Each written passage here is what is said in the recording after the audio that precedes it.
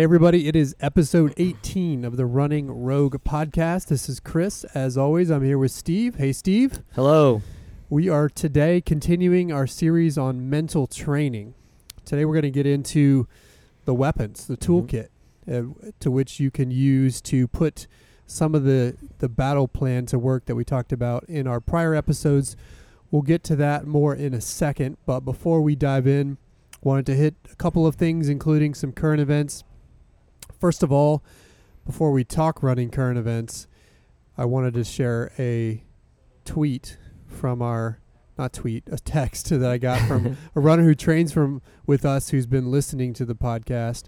She said, "I was already on the way of converting, but you're succeeding in making me a running nerd," which makes us happy to hear that we're making some fans out of listeners out there. So we appreciate that feedback. Thank you for sharing. And by the way, it's the least nerdy thing in the world to be a track fan. Just saying. Exactly. It's not so bad. So incidentally, she also corrected me on my pronunciation of Bowdoin College that Joan Benoit Samuelson ran at before she won the Boston Marathon in 79. We talked about that on episode 17, part A. So there's my correction on pronunciation. It's Bowdoin College. I think I said Bowdoin or something like that. I did write her back and tell her that it's a good thing she isn't Kenyan, because I've probably been butchering those names much worse than Bowdoin College. But thank you, Shannon, for that text. We appreciate it. So let's talk running current events. And we're going to jump into a deep topic here, one that I know Steve sometimes gets frustrated with me about. But I feel like there's an elephant in the room, given some recent news in the doping arena that we just have to talk about. And so we're going to talk a little bit about some recently busted dopers and why we should both A, celebrate that, and B, kind of fully understand those things and what's happening. We'll start with the fact that Shalane Flanagan and Kara both recently, a couple weeks ago, got their medals officially upgraded from bronze to silver. Shalane from the 2008 Olympics, the 10K at Beijing, and Kara from the 10K at the World Champs in 2007 in Osaka. They went from bronze to silver because the second place runners in both of those races, two different Turkish women, were busted after their frozen blood samples were retested. So there's that. And then also recently, the Olympic gold medalist from Rio in the women's marathon, Gemma Sumgong, I think that's how you say it. Was recently, at least her A sample was tested positive for EPO. They're retesting the B sample to confirm that result, but it's likely that the Olympic gold medalist, Kenyan Gemma Sumgong, will be disqualified from her victory in the marathon from Rio. So a lot happening. Some people might see that and be discouraged. Personally, I'm a little bit encouraged because it means that finally we're starting to make some progress to catch these cheats. It's frustrating that it might take, in the case of Kara, 10 years to get the results rectified, but at least they're still trying to get it right. But a couple of things I think people need to realize about why these things are both important and tragic. And really, if you look back at that 2007 race, Kara was battling with Kim Smith and Joe Pavey, both from New Zealand and Great Britain, for that third place spot. Kara ended up out kicking Kim and Joe, who got fourth and fifth respectively. So the real tragedy of that day was Joe Pavey's result, because she was fourth off the podium, which meant nobody really cared. Yep. For Kara, she was lucky to get bronze. Not lucky, obviously she earned it, but she was fortunate to end up with bronze in that situation because it propelled her career forward in a way that it wouldn't have had she been one spot lower. So Joe Pavey, a great British runner who's had success from 10K all the way up to the marathon, probably lost millions, maybe, at least millions, because of from sponsorship, prize money, race invitation money. And so her situation is probably the most tragic of it all. Kara recently wrote a blog about this that came out this week, It's on her website, karagoucher.com, if you want to check it out. She said this after the race, or about that race afterwards. She says, "My life was a whirlwind after that performance. I had endless interviews and stories written about me. I graced my first magazine cover. I started to get paid really well. I could get into any race that I wanted to run. And not only that, I was given an appearance fee. People in the running world knew who I was. I was no longer Adam's wife, but a distinguished athlete on my own."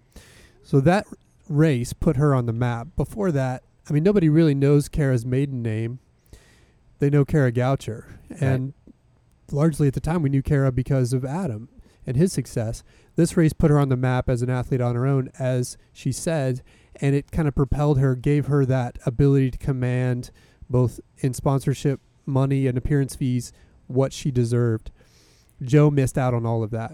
Well, and add to it that Joe Pavey is English, and the Great Britain follows the sport of athletics, as they call it over there. We call it track and field, much more closely.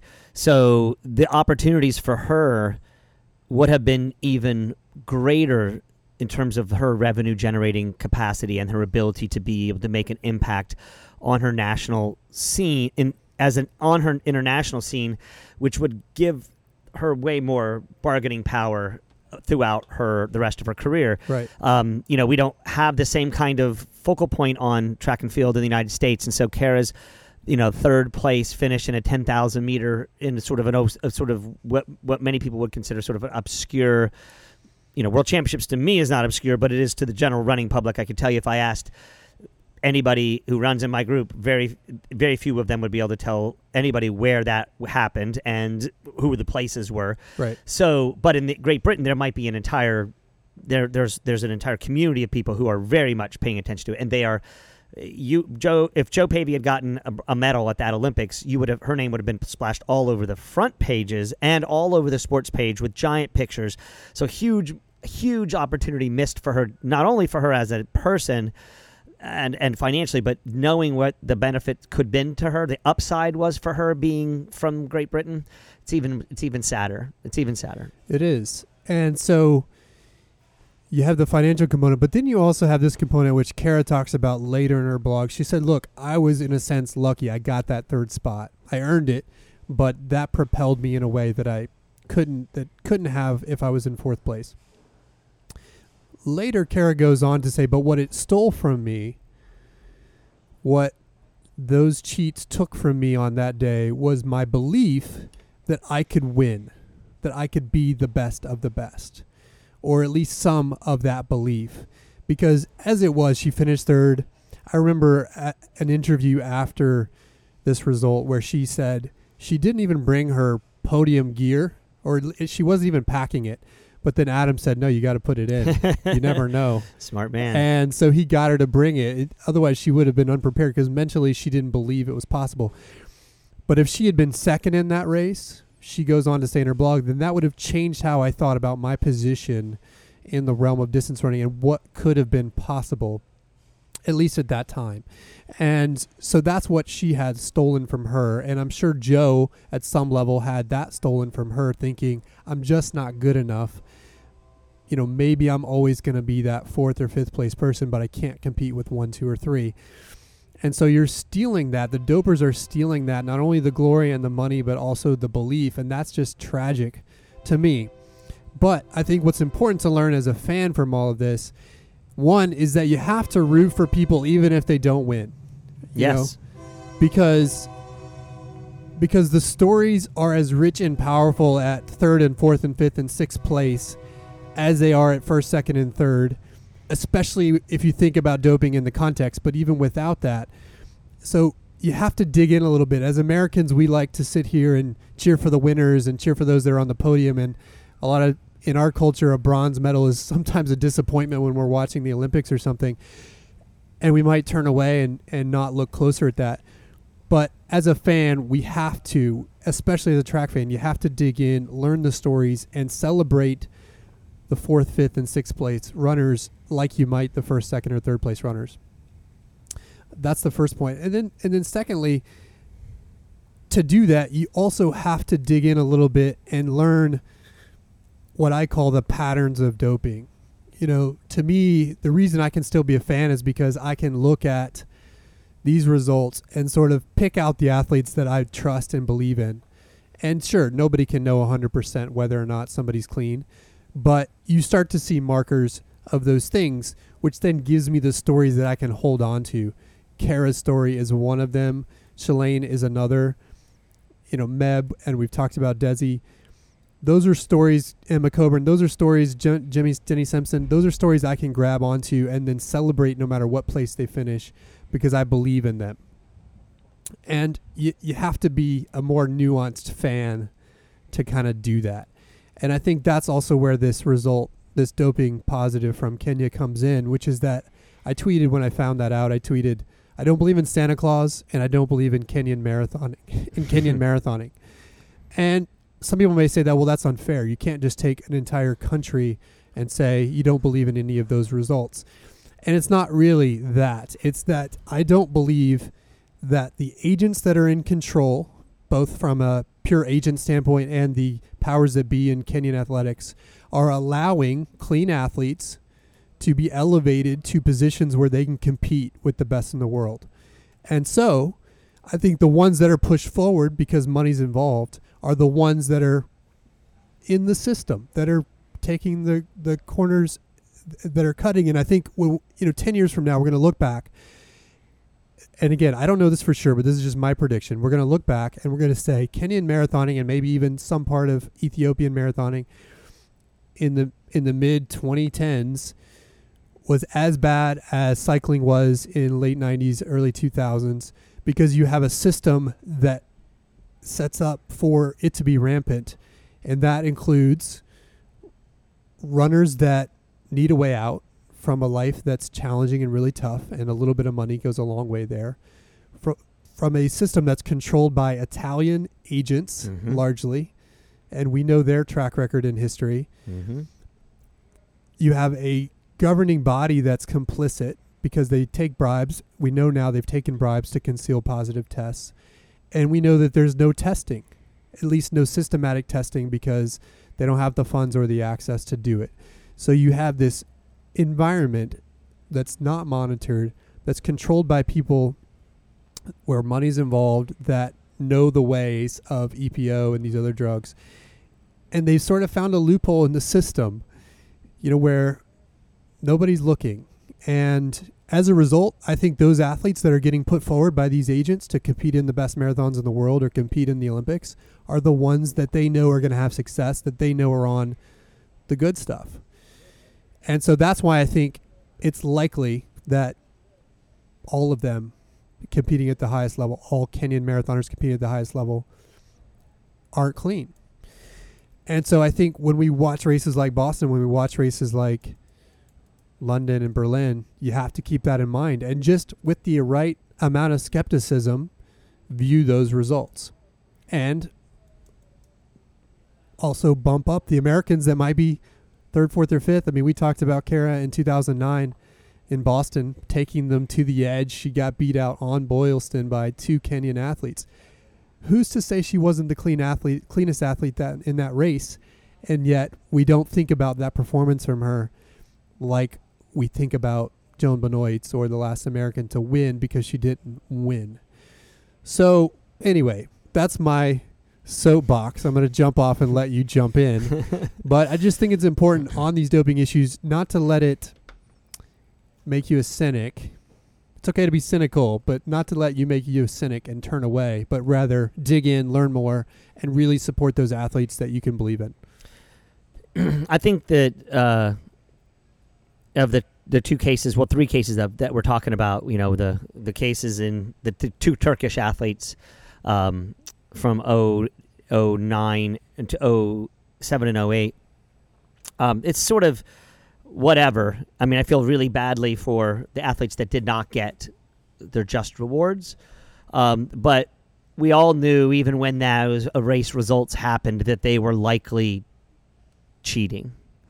And certainly after the 2012 Olympics in London, when they went 1-2 in the 1500, we were for sure no, I mean, I can't say 100% sure, but in my mind, I'm a 95% certain, and they subsequently were busted as well. So, but I think what's really sad to me is Sumgong's.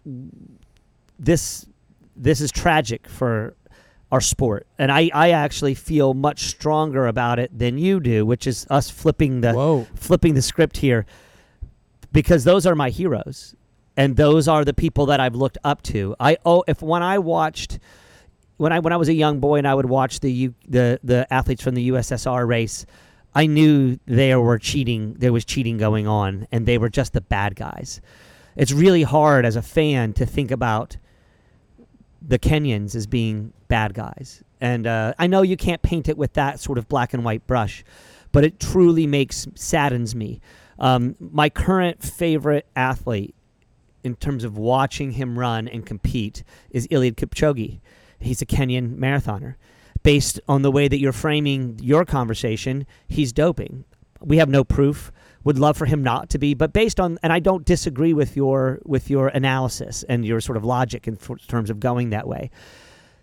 But it scares me to the point where I say, well, what does it matter at all? If the man who I think is the greatest marathoner of all time potentially is doping, then it makes me really sad.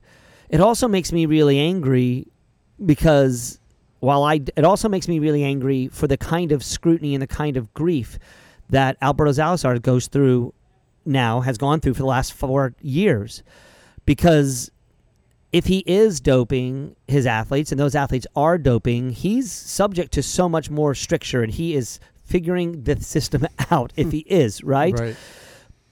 And yet he's still getting painted with the guilty brush, and his athletes are getting painted with the guilty brush. Now we have this entire culture. We've always known Kenyan athletics was a little crooked, but we didn't know that it was doped.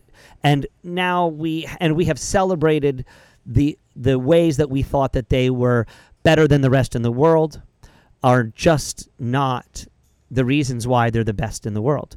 And I agree with you. But I agree with you that I think now every Kenyan marathoner has to be questioned.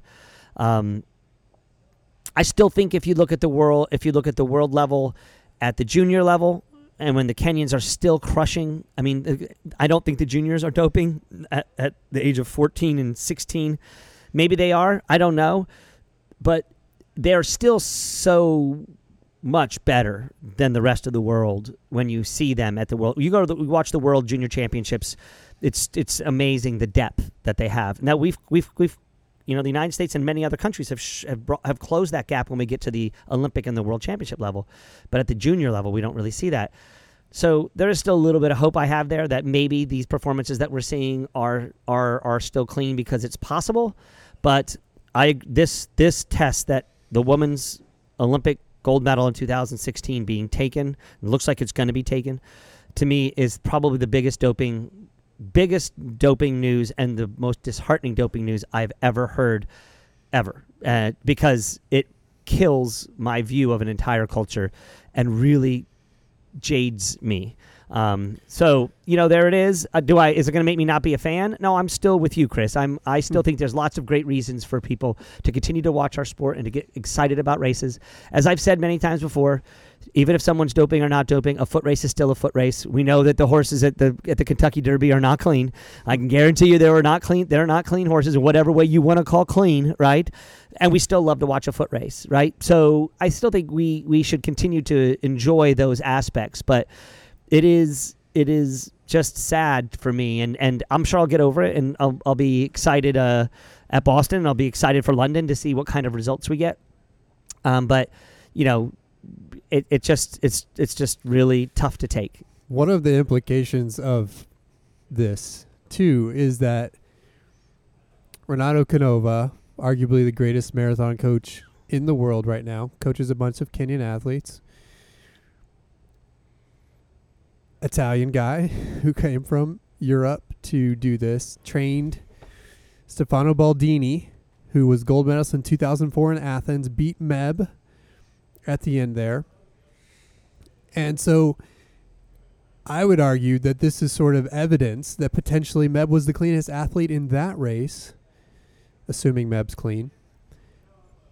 Because basically what you had happen was you had these Italians, as the news got tightened around cycling in Italy in the mid-2000s, it's illegal in Italy to dope athletes. You can go to jail. In the U.S., you get banned, you get your medals taken away, somebody might try to come after your prize money.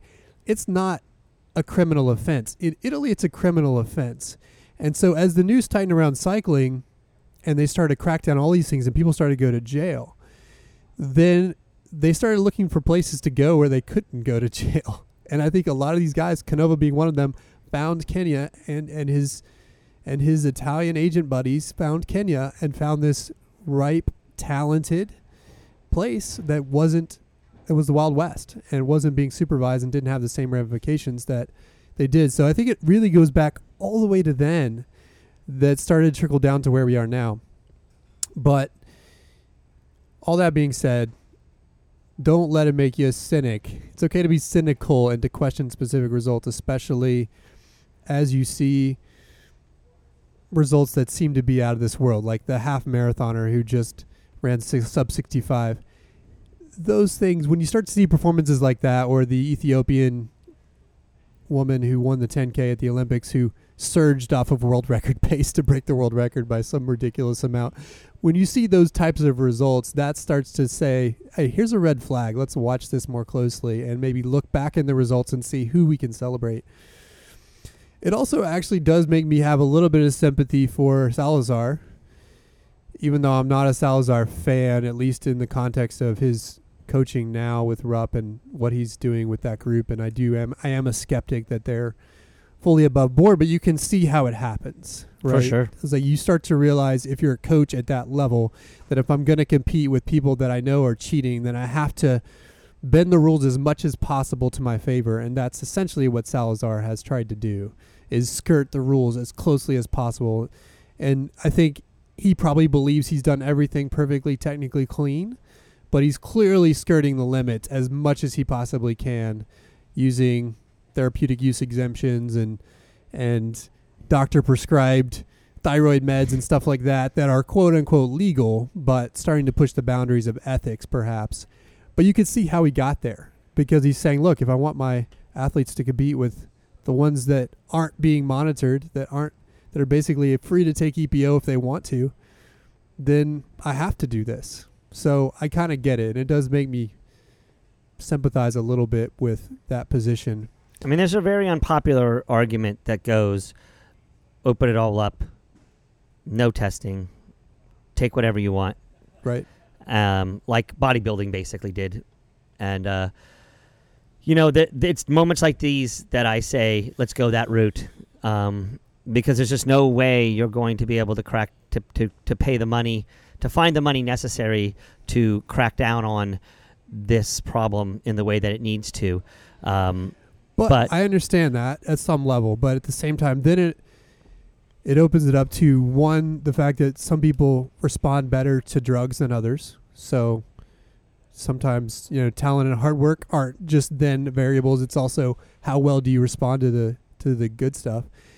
And then two, that it just puts athlete safety at risk, because it then becomes who's willing to take the most risk with their lives. I mean, cyclists died because of blood transfusions, because their blood was essentially too thick to process through their heart, and their hearts exploded. So putting athletes' lives at risk, I just can't go there. The other thing that makes me say we can't go there is because, look, the IAAF and Kenyan Athletics, they've been looking the other way. They've been this is true, letting it happen, essentially, knowing this stuff exists. I mean, do you think it's any coincidence that these testing results are happening 10 years after the fact? Of course not. They had the ability to test for these things right after these meets. And so now they're sort of catching people here and there to show that, hey, we're doing something, when they really had the ability all along, but they didn't like the marketing aspect of a doping positive, right? So they kind of kick it down the road far enough until they're willing to let it out, because then it's kind of too late and nobody cares. And so I really truly believe that if SEBCO and the IAAF really wanted, and WADA really wanted to do this and crack down, they could. I also think that there's events now that have power to do it. Sumgong was caught not by an IAAF or Kenya Athletic Program. She was caught by the World Marathon Majors testing program, and she's actually currently leading the list there for the big prize money in the World Marathon Majors.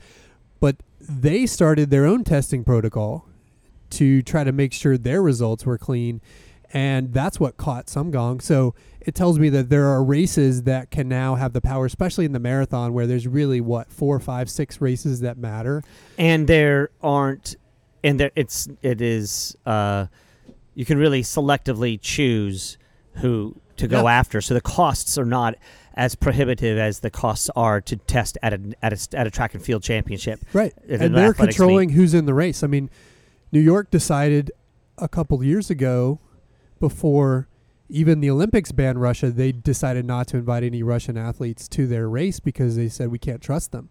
And so you have the ability for races like that to say, look, we're not inviting Kenyan athletes to our race until you can prove that you have a protocol in place to check for these things. And so to me, that would be my approach. Instead of just saying, look, anything goes, it's switch it around and say, look, I actually don't care about catching dirty athletes. I'm going to assume they're out there. What I do care about is identifying clean athletes. And if I'm a race like New York or Chicago or Boston or Berlin, I can do that and say, look, we're only going to choose the athletes that we believe in. And in order to be in our race and have the big prize available, you have to prove to us that we can believe in you, both by, 1, pledging that you're clean, and 2, submitting yourself to enhanced testing protocols that the IAAF or Athletics Kenya or even USADA wouldn't do. And if you can do that, then it starts to change the conversation a little bit, and it puts pressure on these athletes to start to come into line. So I think there's things that can be done, and I just want to see the IAAF, I want to see these races crack down in real ways, because I don't believe they have to this point.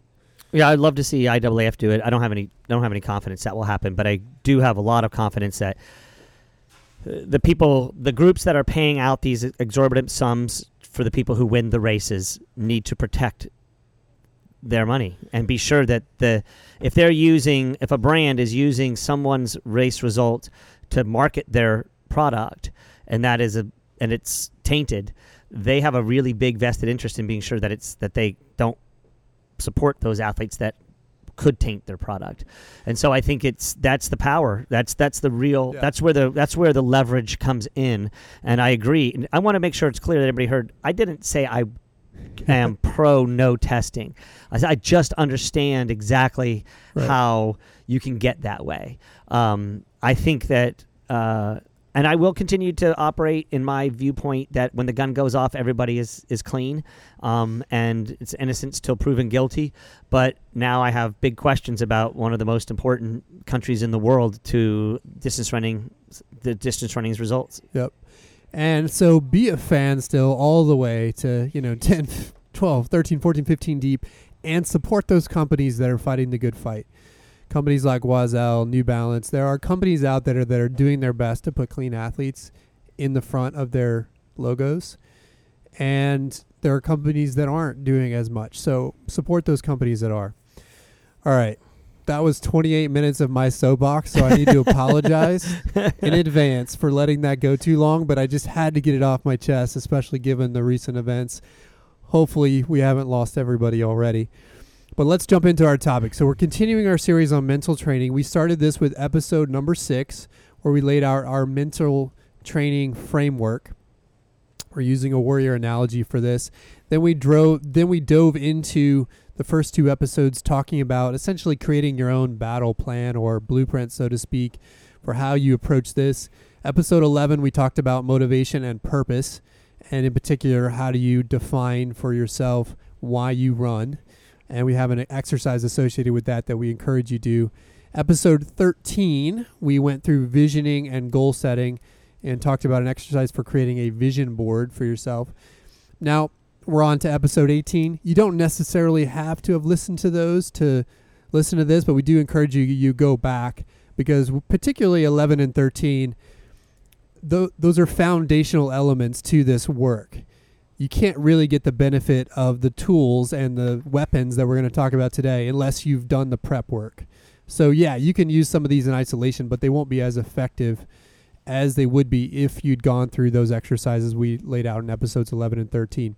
So today, that's what we're going to talk about. We're going to talk about some tools you can start to use to train your mental engine, some weapons as we call them in our analogy, and we're going to talk basically through 5 examples.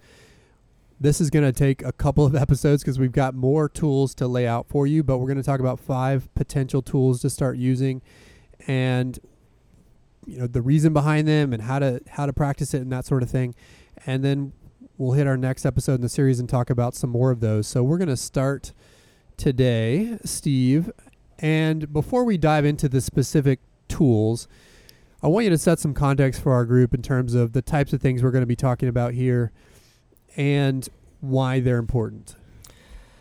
So these are what I would consider the really, truly practical applications of much of the stuff that we've already talked about.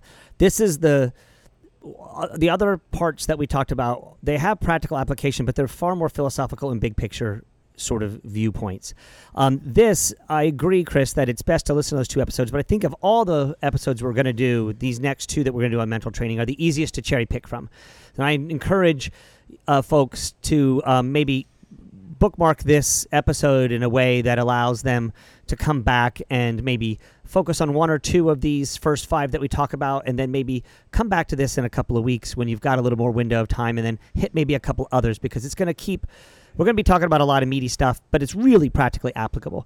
And it's stuff that people can do immediately, instantaneously, that will make very big changes in their racing in a short term.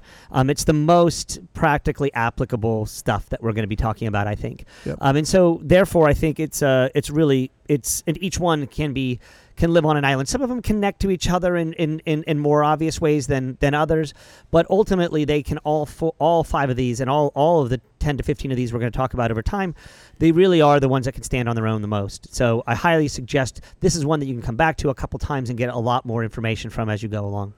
And we're going to talk about 5 of those tools today, but I think the practical reality is you can't work on all 5 of these things at once either.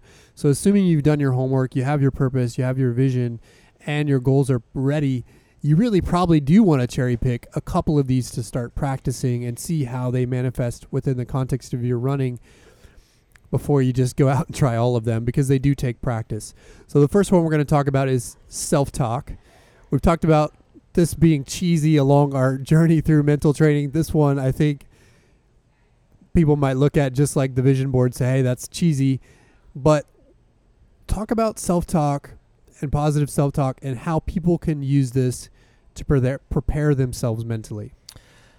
So I think this is, we're using this one as the first one because I think it is the most instantaneously and practically valuable tool. And it's also putting it first because it's also the hardest to do. So basically, let's give a little definition to self-talk because I think it's kind of important. I think people will think, I don't know that people really know exactly what self-talk is. It seems self-evident, but I'm not sure that it actually is. So a working definition I'll use for self-talk is the verbal and nonverbal conversations that you have with or about yourself consciously and subconsciously.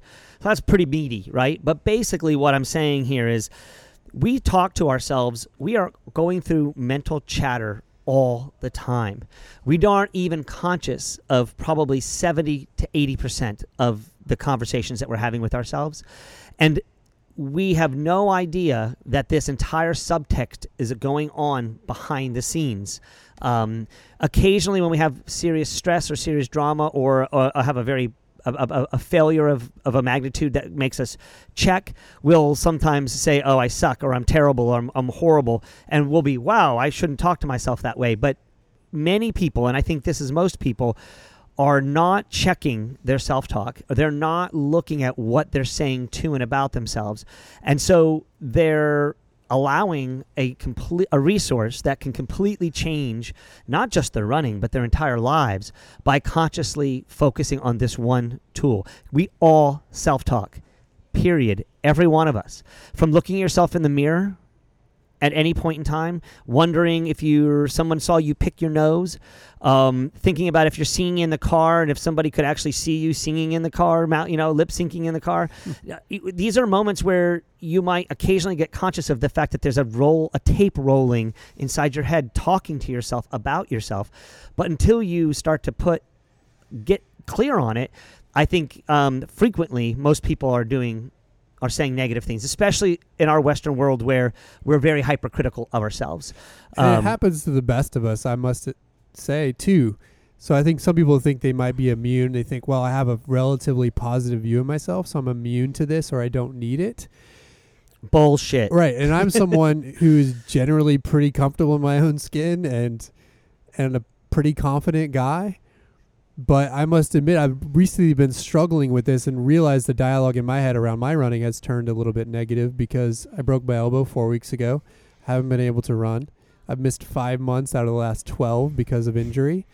And over the last few weeks, I've noticed myself, the dialogue in my head turning negative to the point where, and I'm aware of it, but it happens all the time, and a lot of times it happens subconsciously where I'm thinking, well, fuck it. Like, why am I doing this? Like, I don't want to rebuild again back to where I was a year ago. So why not I'm getting old, give up. Like, there's no point to this pursuit of getting faster. And so I found myself slipping into some negative self-talk myself in the last few weeks. Point being, it can happen to anybody, and it's happening to everybody. It is. And I think that's key here is that, I think another thing that's really hard about this is hard to fix. In your case, Chris, the fact that you became aware of it means that probably 70% of the conversations you were not conscious of, that you weren't aware of, were negative before you ever got to that point. So you don't even really know how long this pattern has been going on. And listen, folks, this is really probably the most important and critical, far-reaching mental weapon that we're going to talk about, and it's also the hardest. And let me tell you why it's hard. There's a lack of recognition. We don't even know what's going on. That's the first point we've been talking about. Number two, we don't like to change. As much as we know change is required, it happens to us. There's always change. There's ebb and flow in our lives. We still don't like it. None of us say, hey, throw some change at me. I'm really looking for some change here, right? Unless our lives are in absolute misery mode. And at that point, you do get that movement. But it's really hard to change. It's really, people don't want to change. And finally, it's just really hard work to do some of the stuff that I'm going to ask you to do, to actually track your thoughts and to work through what's going on in your brain. At first, it can be, number one, it can feel really cheesy. Anybody who knows Saturday Night Live and Stuart Smalley standing in front of the mirror telling himself, well, golly, I like myself, right? There's that challenge, that hard work of it sort of getting over that sort of cheeseball factor. But also, it's hard to see ourselves in this light. And so, but think about it. If you're constantly if you had a child that was constantly feeding themselves negativity and you could walk in on them doing that, you would stop it immediately. But yet we're not stopping that in ourselves because we're not aware of it. So what would you have them do? Well, the first thing you got to do is you got to stop the negative chatter, right? So the most important thing there is being aware, as we just talked about. You need to know what's happening in your self-talk. And so my suggestion there is if you're into doing some work on this particular skill set, either start writing down a few things that you find in yourself say, especially the negative stuff, but be aware of it and see it and hear it. And then that's a first step, is just starting to pay attention. And it'll be discouraging at first because, as you found out, Chris, as you said, it's a little bit, you're like, that's not me. That's not how I roll. Well, it's about 70% of how you roll, whether you know it or not. And so, because we're all insecure, so it's hard to look at. But if we just get aware of it, it'll make a big, big difference. So you have to see that there's a problem there for you to actually understand the extent of the problem. So then the next step is, okay, pay attention, be aware, but then start, when you have a negative word come into your mouth or in your head, can't, won't, recognize it and see it, right? So, and try to stop doing that.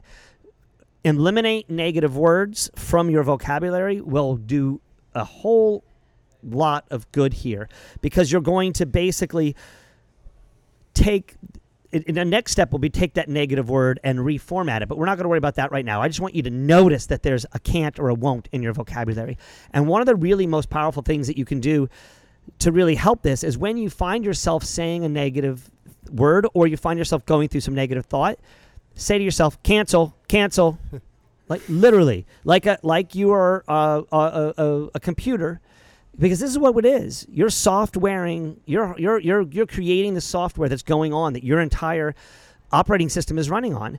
And when you find that you're doing something inappropriate, you need to stop doing it. The best way to do it, and literally talk like a robot. I mean, make it a robot thing.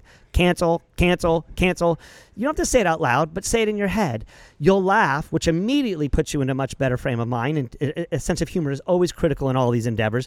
But you'll also begin to start to understand more and more that positive thinking can help, and how much negative thinking you're doing, and it will help you basically, I don't know how to say this, it's like you'll start retraining yourself to be a positive thinker by checking your negative thought. So the first thing you do, stop the negative chatter.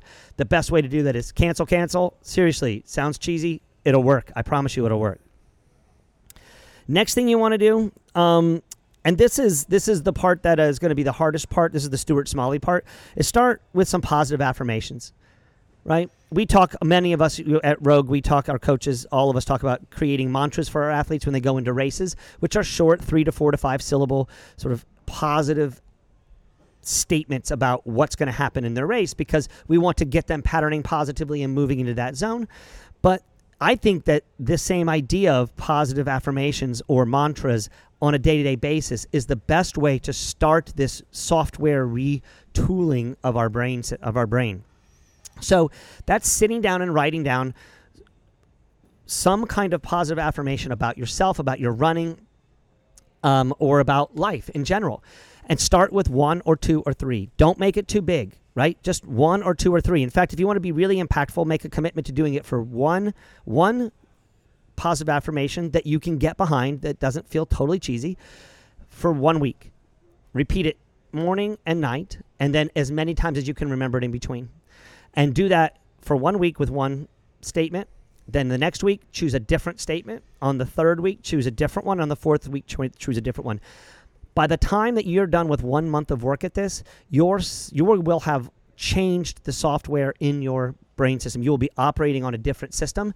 And we have to kickstart it somewhere. You have to put it in somewhere. And writing these down and then reading them to yourself once, twice, 3 times a day for a set period of time is just about the only way to sort of kickstart this plan.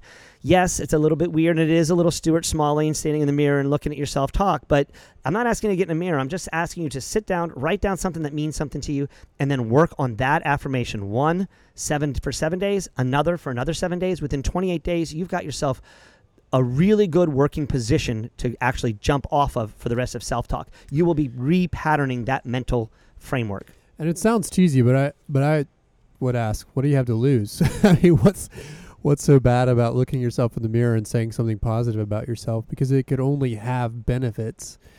The other thing I would say is that as you go through that process of journaling and identifying the negative things you're saying to yourself, also try to understand the triggers associated with those, whether they be scenario related or whether they be other people related, because sometimes there's people in our lives that trigger these things because either they're negative or they give off a certain vibe, or maybe they remind you of a certain situation.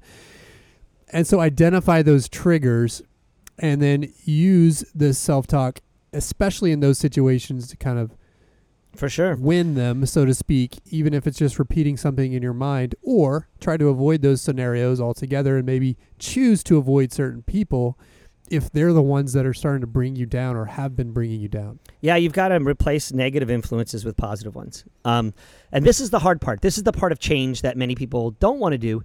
But honestly, you've got to take a good look at the circle of people around you, especially those who are the closest to you. And in our area, we're talking about, especially for running, check the culture of the people that you run with on a consistent basis. If you've got folks who within those runs are being negative, you need to get away from that. You don't need to be in a place where you're actually now stepping out and doing the actual physical work to train yourself. You'll be getting more mental positivity. You'll be doing more patterning of what will happen for yourself in a race on those runs because you're moving through space actually doing it. It's really important to check who you're running with and how you're running to be in a positive space. Okay, so you have affirmations you're repeating to yourself daily, once in the morning, once in the evening at a minimum. Where do you go from there? So, first you're trying to reframe the entire concept, and then you need to actually kind of step back a little bit more and get big picture. And what I like to say is, we want to start creating a positive script. And this is going to get into a topic that we're going to talk about in just a little bit more about visualization. So I don't want to spend too much time with it, but I do want to make sure that people understand that sort of creating a positive script is telling the story that you want to tell about yourself and making sure that story is positive. The most practical way to do that is through visualization, which we're going to get into in a little bit. But I really think it's important at this point to talk about, it's one thing to take affirmations, which are short. The other thing is what's the bigger picture, and that's sort of the way you're framing your constant conversation with yourself. You got to get rid of the negative things as we talked to, whether the negative influences or the negative thoughts in your head and stopping that negative chatter, putting positive in. But you've also got to tell a bigger picture of your story. And that's what kind of going back to knowing your purpose, that can really help with that. It's one way to pull that in. One of the other things that's really important when we talk in the area of kind of affirmations is also being sure that we're in a present tense with the messaging that we're giving to ourselves. Worry is a huge problem for self-talk. Worry is some kind of, it's thinking about a future event that's not here. One way to short-circuit worry and constant worry, which will create a incredibly negative feedback loop for yourself in terms of self-talk, by choosing to be present tense in the messaging that you're giving to yourself, will sort of help you bypass this idea, the concept of being always thinking about the future. And the one thing that I can ask you to do, so you basically want to ask yourself, what can I do right now?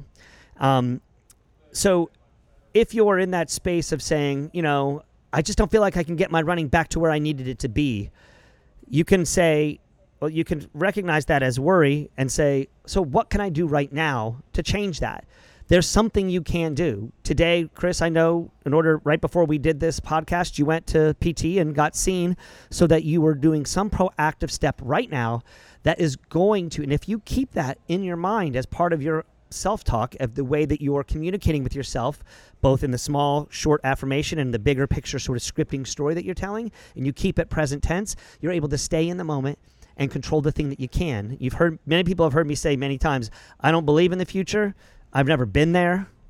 Right? I can conceive of my past because I kind of know I've been there, but the future to me is, I'm not there. I understand the need to plan and set things up, but I'm never in the future, ever. And so this present tensing, and I think that I'm a luckier, much happier, and very much positive person, a lot of times because worry doesn't come into my space very often because I'm constantly saying what's going on right now. So those of you who are worrywarts and have a tendency towards this, one of the things you can do when you start to feel worry, you say, what can I do right now about this? If you can put yourself into the present tense, put yourself in the present moment, then create a message that goes around that present moment, you're going to be you're going to be so much further ahead because you're going to be in a very positive place. And it could be as simple as repeating your affirmations instead of thinking about whatever you're worrying about.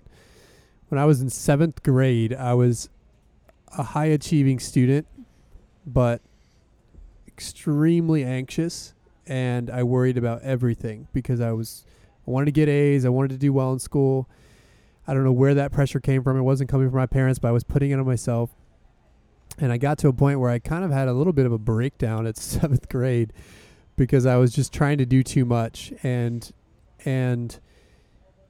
somehow this tool came to me that it's like, okay, well, I was laying in bed. I remember distinctly laying in bed, crying about stressing over homework or something silly from school. And this thing came to me. It's like, can I do anything about it right now? Yes or no? If the answer is yes, go do it. If the answer is no, stop thinking about it and think about something else. And so that tool came to me, and I've been using it ever since. And now I'm actually a pretty laid back guy who doesn't worry a lot. But it took practice. For sure. Because you have to face those situations and then be able to make the right choice of either doing and acting, or really letting yourself let that go. I mean, it's, and I think that's so key, Chris, is it's an action, right? And some of the other things that we've been talking about, they're sort of in the mind, but this is one that's actually action. So, and it says to myself, what can I do right now? Go do it. And in the context of running, to me, it's even easier because we're talking about things that matter, but aren't life and death. And oftentimes it's really easy to identify things to go do. Like if you're worried about being able to run your goal time in a race that's coming up, what can you do? Well, you can go study the course map. You can go plan logistics associated with that day. You can visualize, as we'll talk about in a second. There's lots of things you can go do. You can go for an easy run if you need to do it that day. So what we're talking about, there's a lot of ways to easily identify actions that can take you away from that negative worrying energy. But, Chris, I think the next point I want to make really ties into the story you told about being 7 years old and, Seventh grade, and recognizing that worry was killing you. The worry was based on fears. Confronting your fear is what you basically did at that moment. And while you did it by saying, what can I do about it? You have to face the fear. And in running, this is especially true. I think the huge majority of people not having success is really a sense of fearing that they don't want to take the chances because it puts you in a vulnerable place and you're not very secure. And yet we know in racing at any level, you've got to be vulnerable. You've got to be on the edge of what you can achieve in order to have something amazing happen. And whether that's in an 800-meter race or 5K race in a marathon, you've got to be able to face those fears and take a step-by-step approach to confronting them. And the first thing you do is you write down what you are afraid of. Number two, what can you do about it in that moment? Sort of we talked about create some positive affirmations about how you can do those things. So I could have talked about confronting your fear at the front of this, but everybody goes, oh, it's woo-woo and it's too much. It's too much. What I'm saying is we just gave you 4 or 5 different steps to take. Now you're ready to confront that fear and be in a position to step-by-step dismantle the bomb before it goes off. And I think when you've got these other tools of being able to stop the chatter, having the affirmation, sort of knowing your script, and talking about things in a present tense way, honestly, it becomes much easier to sort of deal with those scary things about where your fears actually are. So then in the context of self-talk, what's the practical application? You identify, you write those fears down, and then create affirmations that you say to yourself, that fear is based on what? What can I do to not have that outcome? You've got to go back and say, I'm afraid of an outcome. If I'm afraid of an outcome, one thing you can do is realize failure. The best thing you can do is realize that failure is success. And you need to fail in order to succeed. And then fears become less overwhelming. That's a switch that some people can flick and some people can't flick it. They turn that on or off. But I do think that being able to take the step of writing down what it is that you're afraid of, it's like looking at the boogeyman. Boogeyman is usually a bump in the night. The bump in the night is not usually a demon. The bump in the night is a window being open and a tree scraping a window, and you think that that's something worse. You turn your light off, you go investigate. If you've got a fear, you turn the light on by saying what that fear is, writing it down, and then investigating how you can overcome it or whether it's even really real. And then going through these steps of the positive affirmations, using a scripting or a visualization protocol to help you overcome that. But I don't think you should go about just facing your fear first, honestly. I think the best way to do is go through the steps that we've already talked about, stopping the chatter, creating the positive affirmations, go through that month-long process of creating this new software system that your brain is going to be running on, and then you're much you're much more capable of sort of looking those fears in the eye and recognizing them for what they are, which is probably much less real than you might have thought they were if we'd started from that position. Right. I think a lot of people are afraid in the context of running of disappointing other people or somehow letting other people down, which, after a race, if somebody has a bad result, you always see this massive outpouring of love to them. So it's clearly not real, but it's real when you're facing your start line. So let's use that as an example. Like, how could somebody dissect that fear and try to work through it? So, number one, you would want to be able to, first of all, say, who is it I'm letting down? Because that's the fear. So pinpoint them, put their name on paper. If it's more than one person, let's say it's your training group, just write training group, put it down, and then look at that and say, are they really let down? Investigate it. Turn it over. Turn it on one side. Turn it on its back. Turn it on another side. Investigating, you'll find that while you have that fear, it's a worry more than it is a real thing. And if you think you're going to let them down, ask them if you are. If my athletes, I actually put pressure on my athletes before races frequently and say, I'm watching your result, and your result matters to me to the point that I'm going to actually keep a win-loss record. And so I know my athletes are going into races with more pressure and more stress necessarily than they need. But I also know that they know that I care for them and that I want the best result for them and that I will still be there for them should they fail. And so my guess is someone who is in a position of wondering who they're going to let down. I think going through and writing down the people that you're actually letting down, you're going to realize really quickly none of those people either, A, you can't let them down. It's your running, not theirs. Or two, they don't really give two farts about what you actually do. They just want you to be generally happy. So, what I'm saying is that's diffusing that bomb. And it's like looking at it, writing it down, you're able to go through the steps for what that is. Another way I would tell someone as a coach to diffuse that bomb is to reframe it and say, what if, instead of letting them down, what if you inspired them? Mm-hmm. Because most of the time we look at the negative outcomes and focus on that. What if you had a great race and you inspired them, and then they had a great race as a result of that? Or what if you didn't have a great race, but you gave it everything you had and people knew that, and you left everything out there on the course, and then that inspired them to do the same in their race? Well, think about the number of people that I know that you inspired with your performance at Boston last year, which I'm sure you would say is one of the worst experiences you've ever had in a race ever. But yet I know for a fact that 3 or 4 people that I know of have told you how meaningful it was for them that you made it to that finish line. And I know, because you and I have talked about this, how difficult it was to make it to that finish line. And you were thankful that people had put you on the line to do that. Right. One of them being the guy you're actually talking to right now. And so, you never know how. You're right. I mean, reframing and flipping that script in terms of saying how that might be inspiration is an incredibly smart way to do it, and a great thing, a great aspect, great way to look at it. So let's go to visualization, because these two things do dovetail well together. Because I always say, if you're worrying, if there's nothing else to do, you can visualize success, visualize achieving that goal. And visualization is something I use a lot personally. It's a tool where basically you're trying to run the race or do whatever activity in your head in advance, experience all that you could experience in a positive way and maybe in a negative way, and work through it in your head so that when you get to that moment, you've done it before and it's not unfamiliar. For people that look at me funny when I talk about visualization, I always talk about Aaron Rodgers.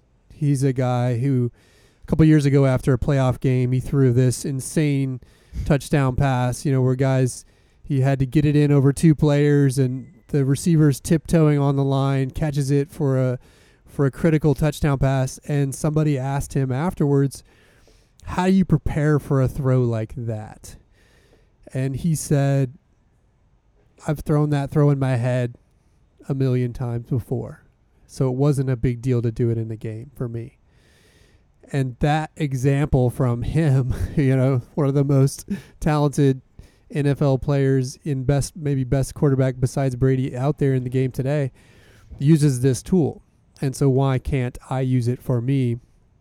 And so we'll talk more about what that looks like, but it's essentially going through the process of, in the context of running your race in your head before you do it. So Chris, tell us what steps you take or that you'd suggest to our listeners in terms of the visualization protocol, because I know from my personal experience, this is the biggest challenge I've had as an athlete is getting over the cheese ball first, and then number two, just having the discipline to step through it. So I'm sure that discipline, as almost all other things, is about having steps and processes. So tell us a little bit about what steps you'd suggest for our runners out there, maybe from your own experience or from the experiences that you've suggested to other athletes in terms of real practically what's the nuts and bolts that they're going to be trying to do, and how does that change over time maybe as well as a second part of that question.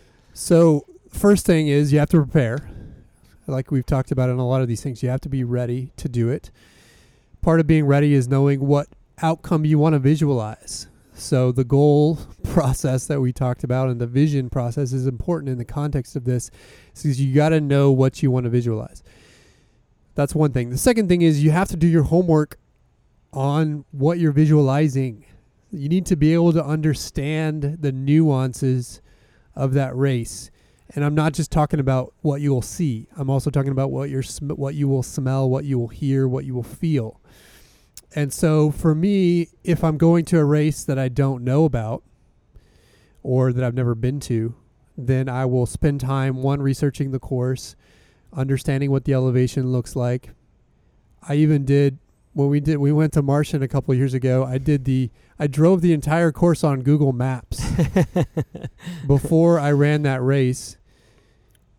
And, you talk to people that have run it, review the course, find out as much as you can about the event so that you know what things you should be visualizing, because for me, it's important that the images in your head match what will actually happen. And if you're wrong, if you have the wrong idea in your head, it's not quite as effective when you get to actually delivering. So if it's Boston and you've never done Boston, listen to our podcast, talk to people that have run Boston, go to the course, read up on the course, do everything you can to get as much information as you can about what you're about to do, and then go into the process of visualizing.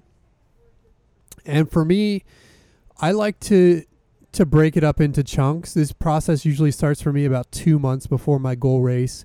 Before that, I don't like to think about my goal race because it's too far out. Mm-hmm. I might start getting too anxious.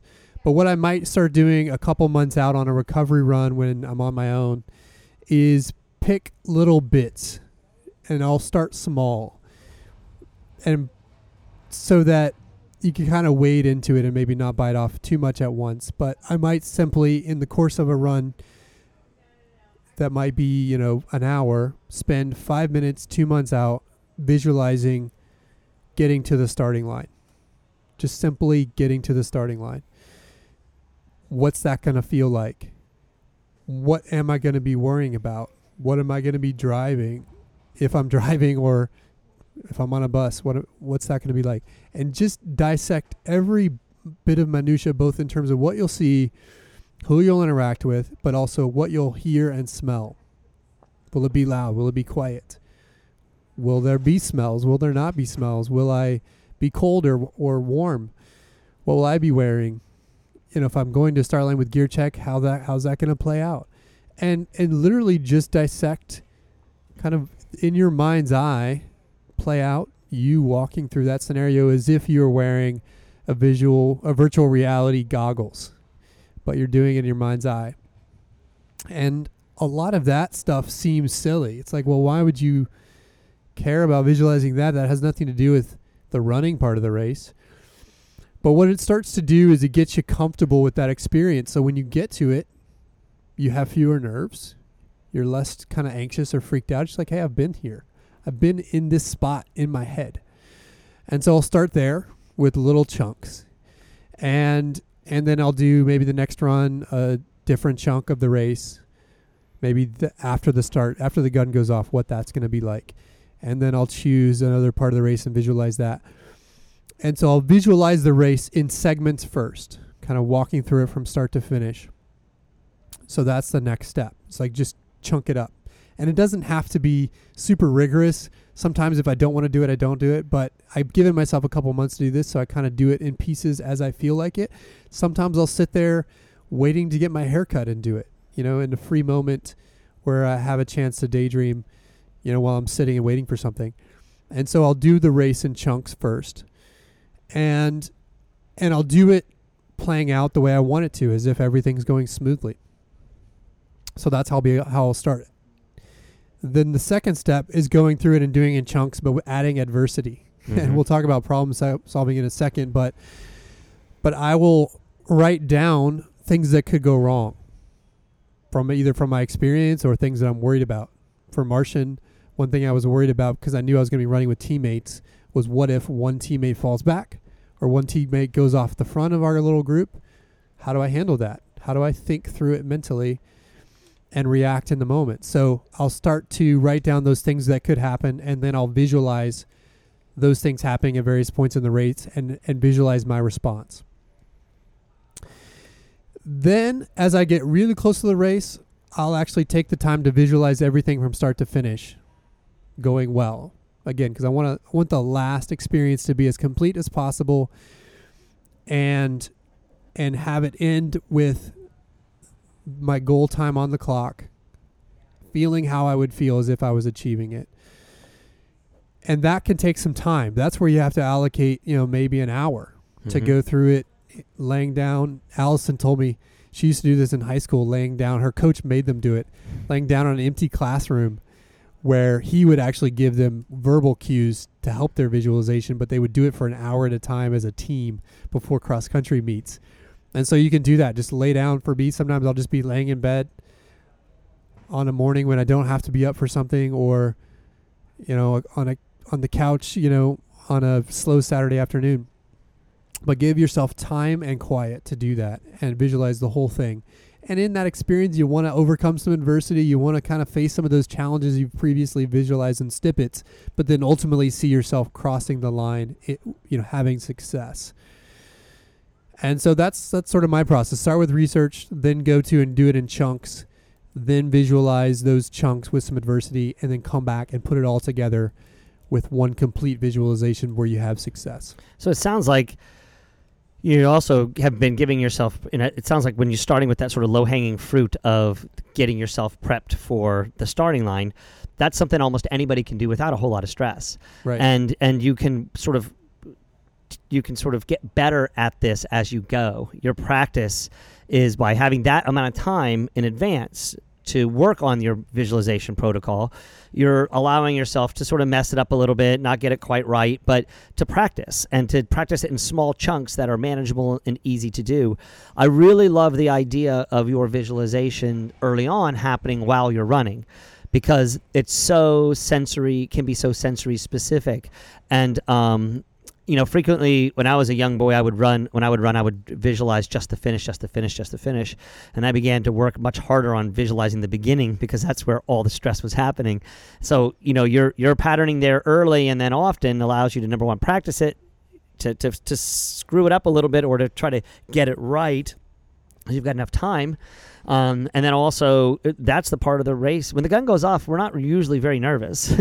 Nervousness has been minimized. So I think that's a really great way to look at it. And, most people's training protocols are about 8 weeks out is when they're really starting to do the real work. So you're timing these sort of early visualization steps at a time when it's really about go time in terms of specificity for your race. And that's when I allow myself to start thinking about it, because before that I might think about it and I sort of push it away. It's like, you know what? It's too early to get amped up, both from a training standpoint, right? It's like you want to, at that point in your training, about 8 weeks out, that's when you start to gear down. That's when you start to get really specific about pacing. That's when you start to, on the margin, choose the edge versus backing off, right?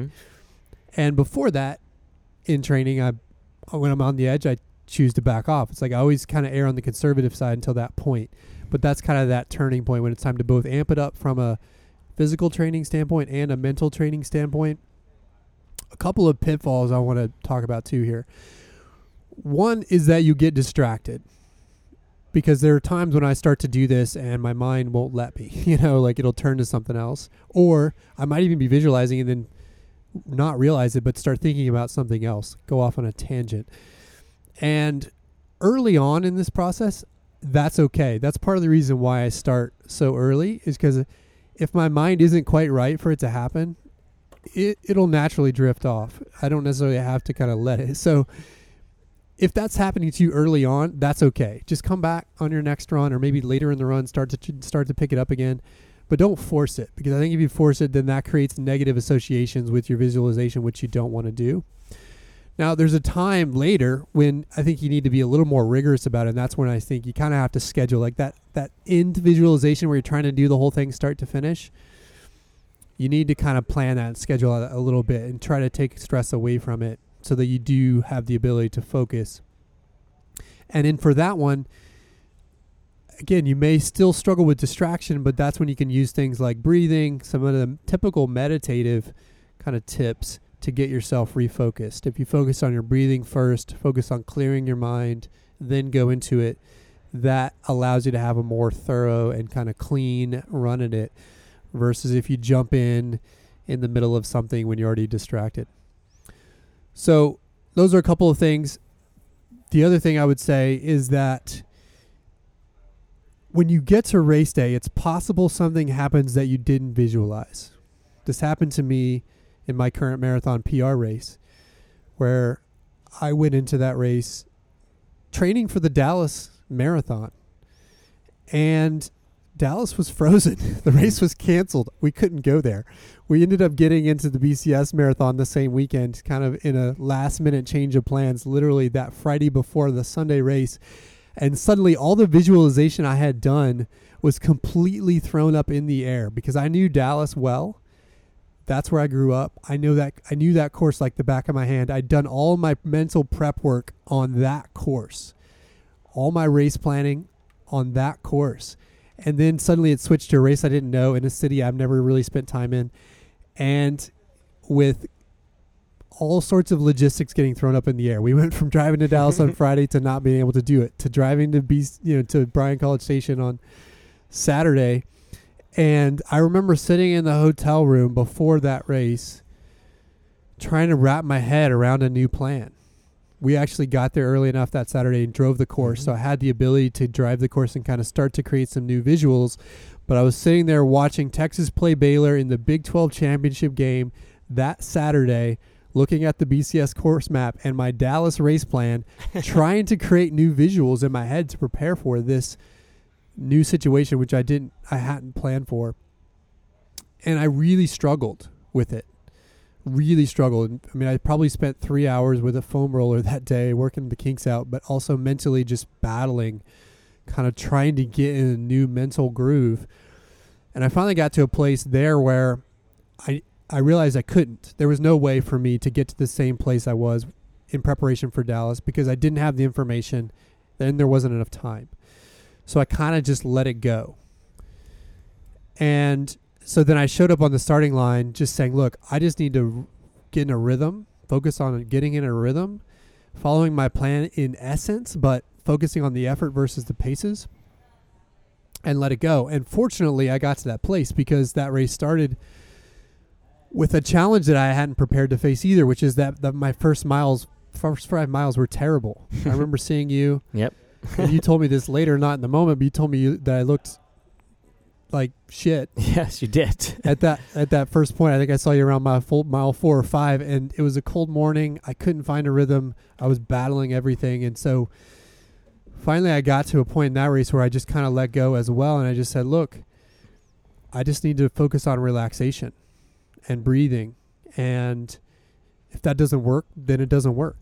And so that's what I did. And I kind of went into this meditative state running that then allowed me to find a rhythm by mile 8 when I saw you again. It's like I was a different runner. And then I ended up running to a PR that day, getting the 2:45 time that I wanted.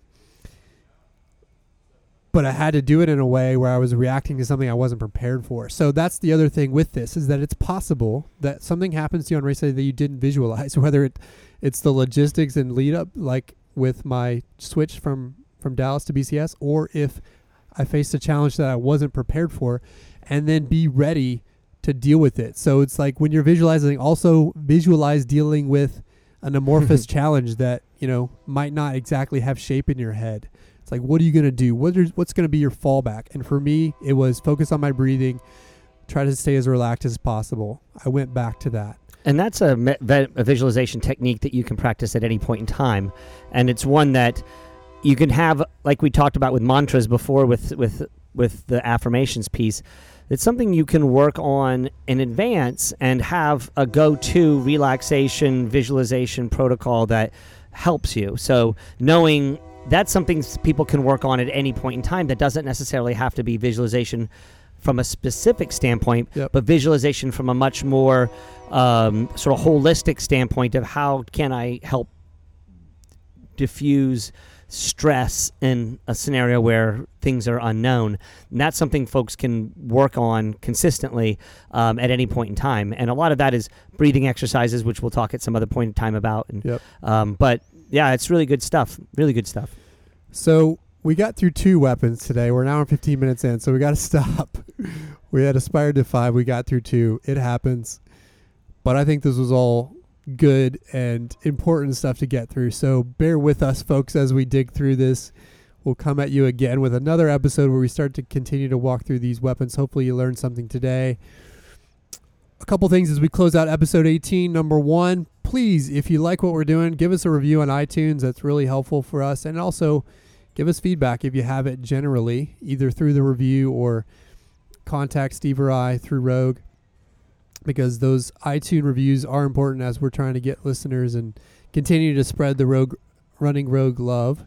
So do that for us. And then also, of course, if you're interested in learning more, check us out at roguerunning.com or on our Facebook, Twitter, or Instagram at Rogue Running. We'd love to have you join us in training, or maybe stop by the store if you're listening and you're enjoying what you're hearing. So thanks again for listening, and we'll talk to you next time. Later.